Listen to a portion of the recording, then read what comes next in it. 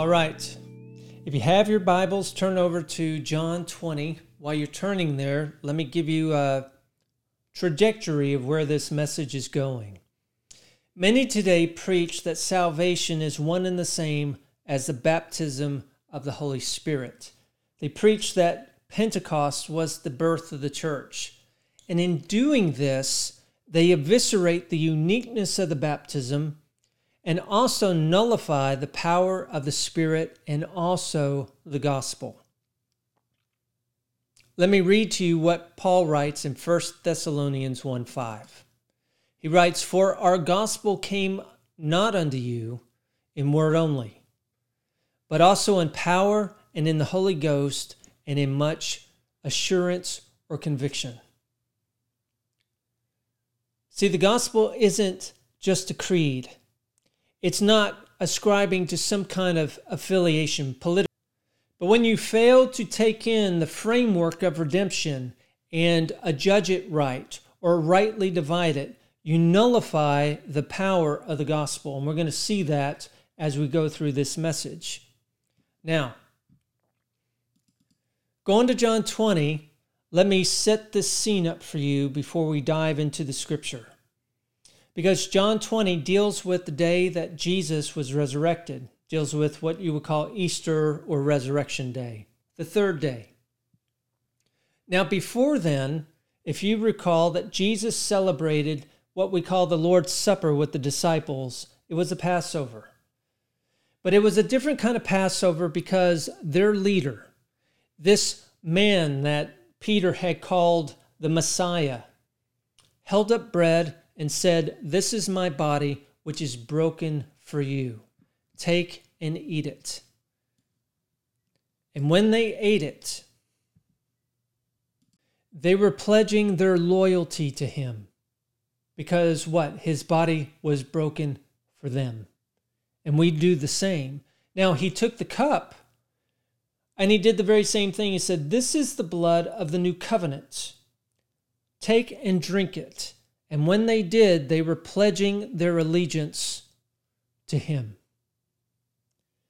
You know, the modern church hasn't really preached or drilled down into the significance of the Lord's Supper for those disciples at the table, what it really meant, what Jesus was really doing in that supper when he was requiring of them their undying loyalty.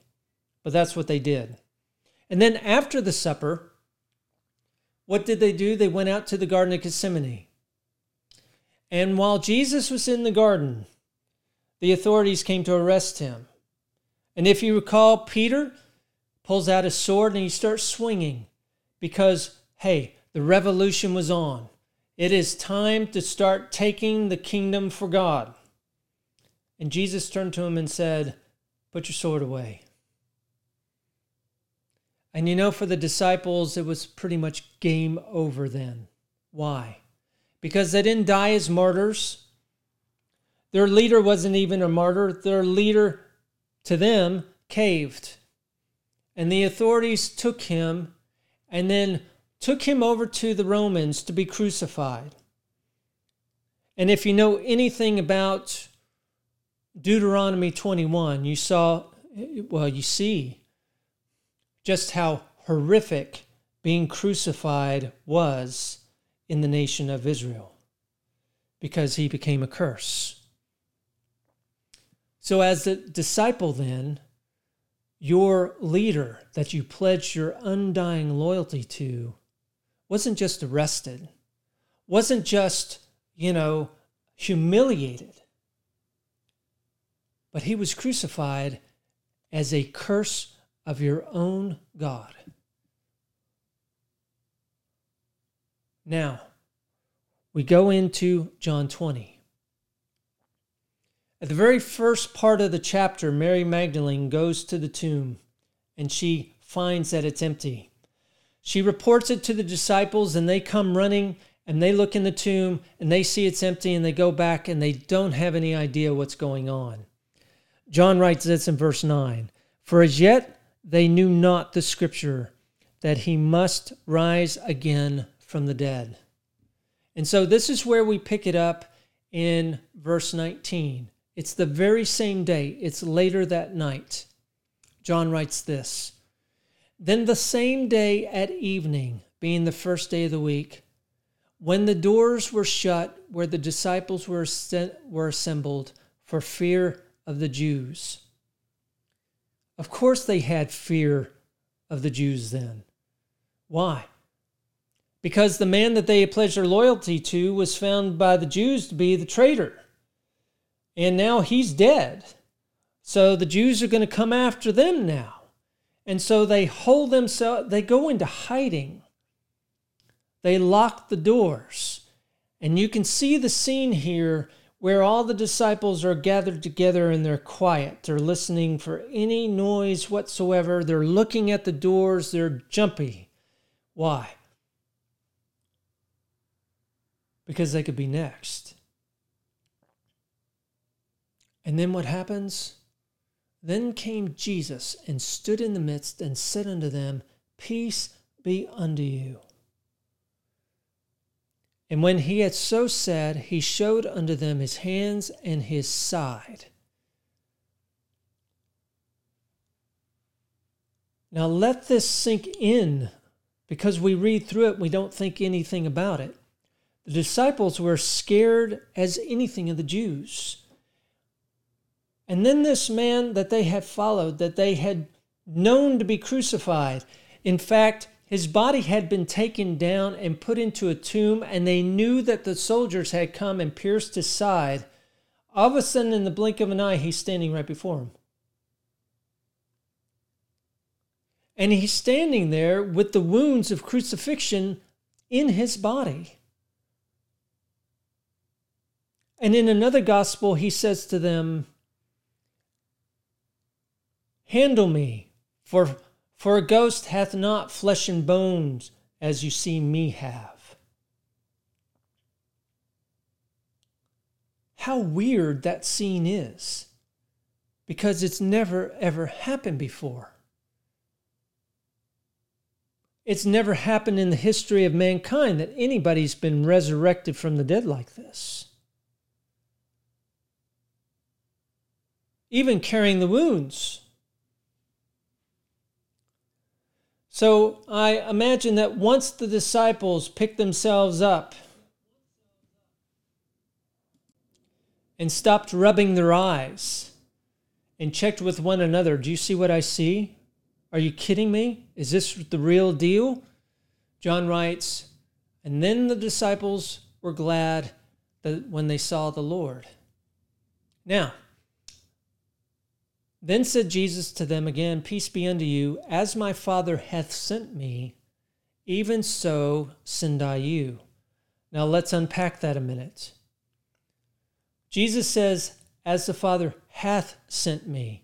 You go back in the Greek and it's in the perfect tense. What's that mean? That means that there was an event in the past that has or carries ramifications for the present and even the future. And we know that from the death, burial, and resurrection, because it's by his death, burial, and resurrection that men can be born again. Men can see the kingdom of God. They can become children of God once again. But Jesus doesn't stop there. He says, even so send I you. And send is in the present tense. That means that it's nonstop. He's sending, and the sending is consistent. It is ongoing. And that's because he's sending what? From one generation to another, to another, to another. And that becomes significant as we get further in the message. Verse 22 is the verse I want to get to. It is, and when he had said this, he breathed on them and said unto them, Receive ye the Holy Ghost. Now, take into account what is happening here. He is the resurrected Lord. He's been resurrected from the dead, and he says to them, he breathes on them. Now, all the translations say breathed on, but when you get back to the original language, it's breathed into. he breathed into them and said, "Receive ye the Holy Ghost." Now, that is an imperative. Receive ye the Holy Ghost. Some preachers have said, well, this is symbolic of Pentecost coming down in the future. Said, well, no, it isn't. When you go back to the language, it's a present imperative. It's kind of like a parent saying to, his kid, go clean your room. The father doesn't mean, go clean your room next week, go clean your room in 10 days. He means go clean your room now. That's a present imperative. You have the very same thing here. Receive ye the Holy Ghost in the here and the now. Well, what is Jesus doing here? What he's doing is he's reenacting Genesis, the creation of man. We're in the Gospel of John, and John starts out his Gospel saying, in the beginning. When you flip back to Genesis, Genesis starts out and says, in the beginning. Now, you go back to Genesis and you read the creation account. And the creation account is God creates creation in 6 days. He creates the birds of the air, the cattle, fish of the sea, the land, everything. But then when he gets to man, he does something that's very different and unique. And we read it in Genesis 2:7. It reads, "And the Lord God formed man of the dust of the ground." He had done that before. He created things from the dust of the ground. But then here it says, "And he breathed into his nostrils the breath of life. And man became a living soul." God breathed into mankind his own spiritual materiality. Hebrews calls him the Father of spirits. And this is where man became a spiritual being, like God himself. When you take that phrase, living soul, and you go through the progressive revelation all through the New Testament, you understand that man is both a natural creature and a spiritual creature all at the same time. Now, when you go back to John, where Jesus is breathing into them, you see that he's reenacting Genesis 2:7. Paul says that Jesus was made alive again in the Spirit through his resurrection. He had been made sin on the cross, but then he was made alive again in the Spirit. And then what's he do here in John? He breathes into them, and they all become new creations in Christ. Receive ye the Holy Ghost. Receive ye God's own Spirit. Let me read to you 1 Corinthians 15:45. Paul writes this, "And so it is written, the first man Adam was made a living soul. Said the last Adam, meaning Jesus, was made a quickening spirit." You go back in the Greek, and it's a life-making spirit. And that's what he's doing here in John. He's making eternal life. He's creating the Spirit of Christ within them.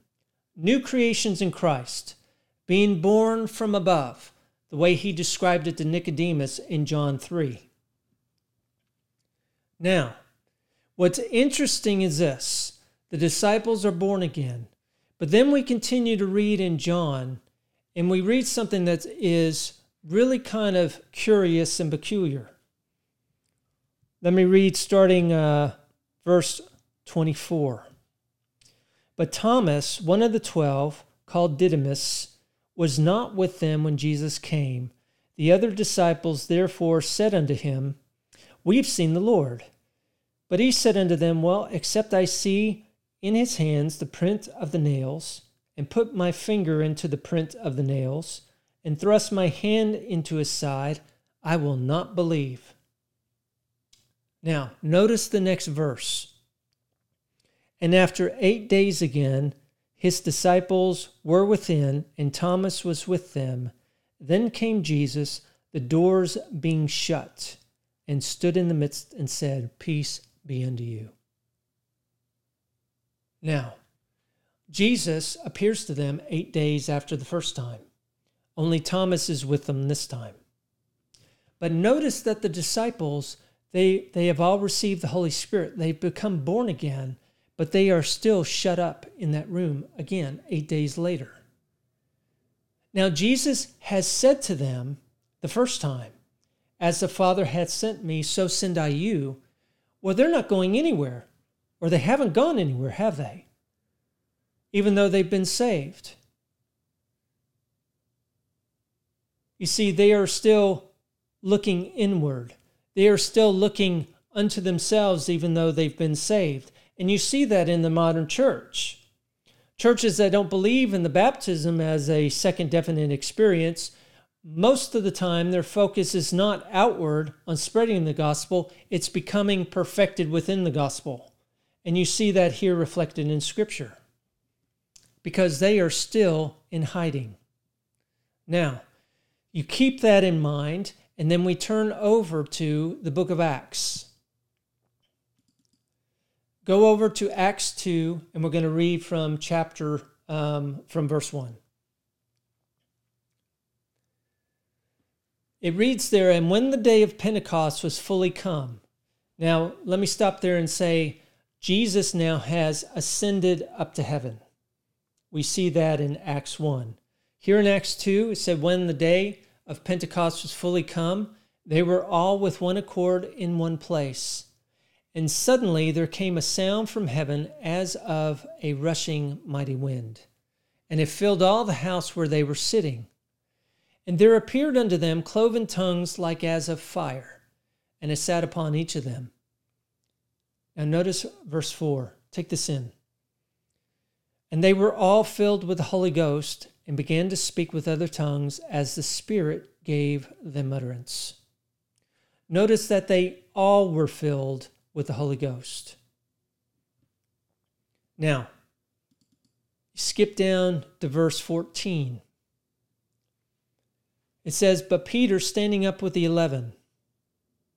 Now, when you read the account, you understand that on the day of Pentecost, 120 followers of Christ were filled with the Spirit. When you get to verse 14, you understand that Peter was in that number. You also understand that the 11 were in that number. Now, from what we read in John 20, the disciples had received the Holy Ghost in John 20, right? I mean, we see that. "Receive ye the Holy Ghost." And they were also instructed to be sent out. And they didn't go out. Now here, the scriptures say that they were all filled with the Holy Ghost, and that includes Peter and the 11. Second definite experience. A second definite operation of the Holy Spirit. Remember back in John's Gospel that Jesus said it's expedient, talking to his disciples. He said, "It's expedient for you that I go away, because then the Spirit of truth will come, whom the world cannot receive." There he was talking about the baptism of the Spirit. But the baptism of the Spirit can't come upon those who are unregenerate, those of the world, whom the world cannot receive. It has to become, he can only come upon those who have been saved, who have been recreated with the Spirit of Christ. And so you see that with John 20. They were recreated. And then they have this second definite experience. And notice how this second definite experience, this baptism, changed them. Because instead of holding up like they had been before, well, they stand up. Listen to verse 14. "But Peter, standing up with the 11." You can see this. You can see this in your mind. They're standing up, lifted up his voice, and said unto them, "You men of Judea." Who's he speaking to? He's speaking to the Jews. He's not fearing the Jews anymore. He's speaking to them. He's got spiritual boldness now. And that's what the baptism did. Jesus said, When you receive power from on high, you shall become my witnesses, or shall be my witnesses unto the end of the earth. And you see that played out here in Acts 2:14. Peter was with the disciples being holed up in John 20, and now in Acts 2, he stands up and he starts preaching in the midst of what? In the midst of his enemies. Ye men of Judea, and all ye that dwell at Jerusalem, be this known unto you, and hearken to my words. That's a man with spiritual boldness. That's a man who's speaking the gospel with some power. The power of being a witness. Now, let's go through another portion of Acts to show this dichotomy, to show this second definite experience. Go over to Acts chapter 8. And we're going to talk about the Samaritans. In verse 5, we read this. Then Philip went down to the city of Samaria and preached Christ unto them. So he's preaching the gospel. And the people with one accord gave heed unto those things which Philip spake, meaning that they are becoming saved. They're getting saved by his preaching. Hearing and seeing the miracles which he did. For unclean spirits, crying out with loud voice, came out of many that were possessed. And many taken with palsies, and that were lame were healed. And there was great joy in that city. Going down to verse 12. But when they believed Philip preaching the things concerning the kingdom of God in the name of Jesus Christ, they were baptized, both men and women. So you see that people in the city are getting saved by the preaching. That's one spiritual operation. That is, receive ye the Holy Ghost that we saw in John 20. But you see, it didn't stop there. Go to verse 14. Now when the apostles which were at Jerusalem heard that Samaria had received the word of God, they sent unto them Peter and John, who, when they were come down, prayed for them. They're praying for saved people, that they might receive the Holy Ghost. For as yet he was fallen upon none of them. Only they were baptized in the name of the Lord Jesus. Then they laid their hands on them, and they received the Holy Ghost. So you see two spiritual operations here. One, the people getting saved, and then two, with the laying on of hands, they are receiving the baptism of the Holy Ghost. When you go further on in the account, you see that the baptism involved the evidence of speaking with other tongues. And usually with the baptism, tongues is emphasized. Why? Because it's part and parcel of the baptism. But when you see that Jesus said, when he said that we shall be endued with power from on high, he was talking about being witnesses in the earth of the gospel. And we saw that with Peter. All of a sudden, this guy who was in hiding is getting out in the public square saying, listen to me. And then he goes into the preaching of the gospel to the Jews, which just days before he was hiding from. So you see the scriptural framework is salvation and the baptism are not one and the same. They are two separate experiences. One is, yes, you get to experience the kingdom of God. That is salvation, and that is necessary. We see that in John chapter 3. But then there is the second experience. That is the promise of the Father, and that is the baptism in the Spirit. And it's not just the ability to speak in tongues, which is great and which should be done, but it's also being the bold witness of the gospel that you see time and time again in the book of Acts. You never see in the book of Acts the disciples going back into hiding. You see that even in the face of persecution, they are preaching the gospel. Why? They have been baptized in the Spirit. All the believers in the book of Acts have been baptized in the Spirit, or we see the accounts of disciples being baptized in the Spirit. So, when it comes to just the original trajectory of the message, that was, well, many combined salvation and the baptism as one and the same. They are not one and the same. So if you have not been baptized in the Spirit, but you have been saved, then you need to get baptized the same way that the Samaritans were baptized in the Spirit. If you have been baptized in the Spirit, then you need to relish that experience. And in fact, you need to lean into it and walk in it, because that involves boldness in witnessing. And you see that also in the book of Acts. Amen.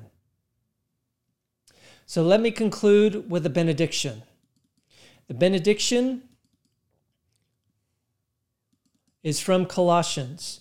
And listen to the benediction closely, because you see that Paul prays that we understand the knowledge of God's will. And part of the knowledge of God's will is understanding this framework, understanding the scriptures, understanding the ways of the Lord, not just the acts of the Lord, but his ways. So let me pray the benediction.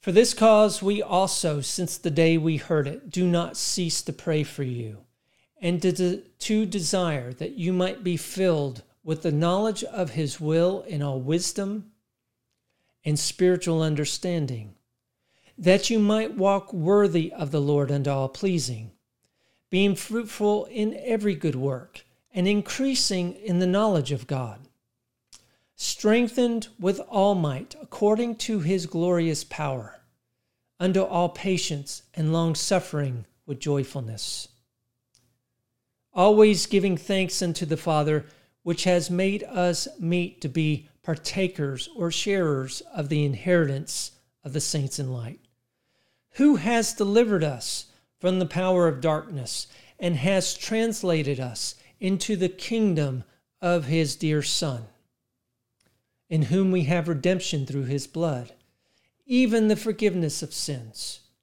who is the image of the invisible God, the firstborn of every creature. And we see that in John 20. He is the firstborn of receive ye the Holy Ghost.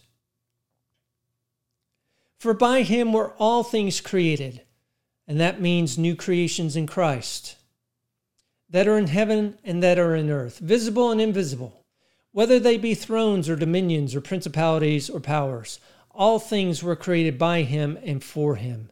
For he is before all things, and by him all things consist. Amen.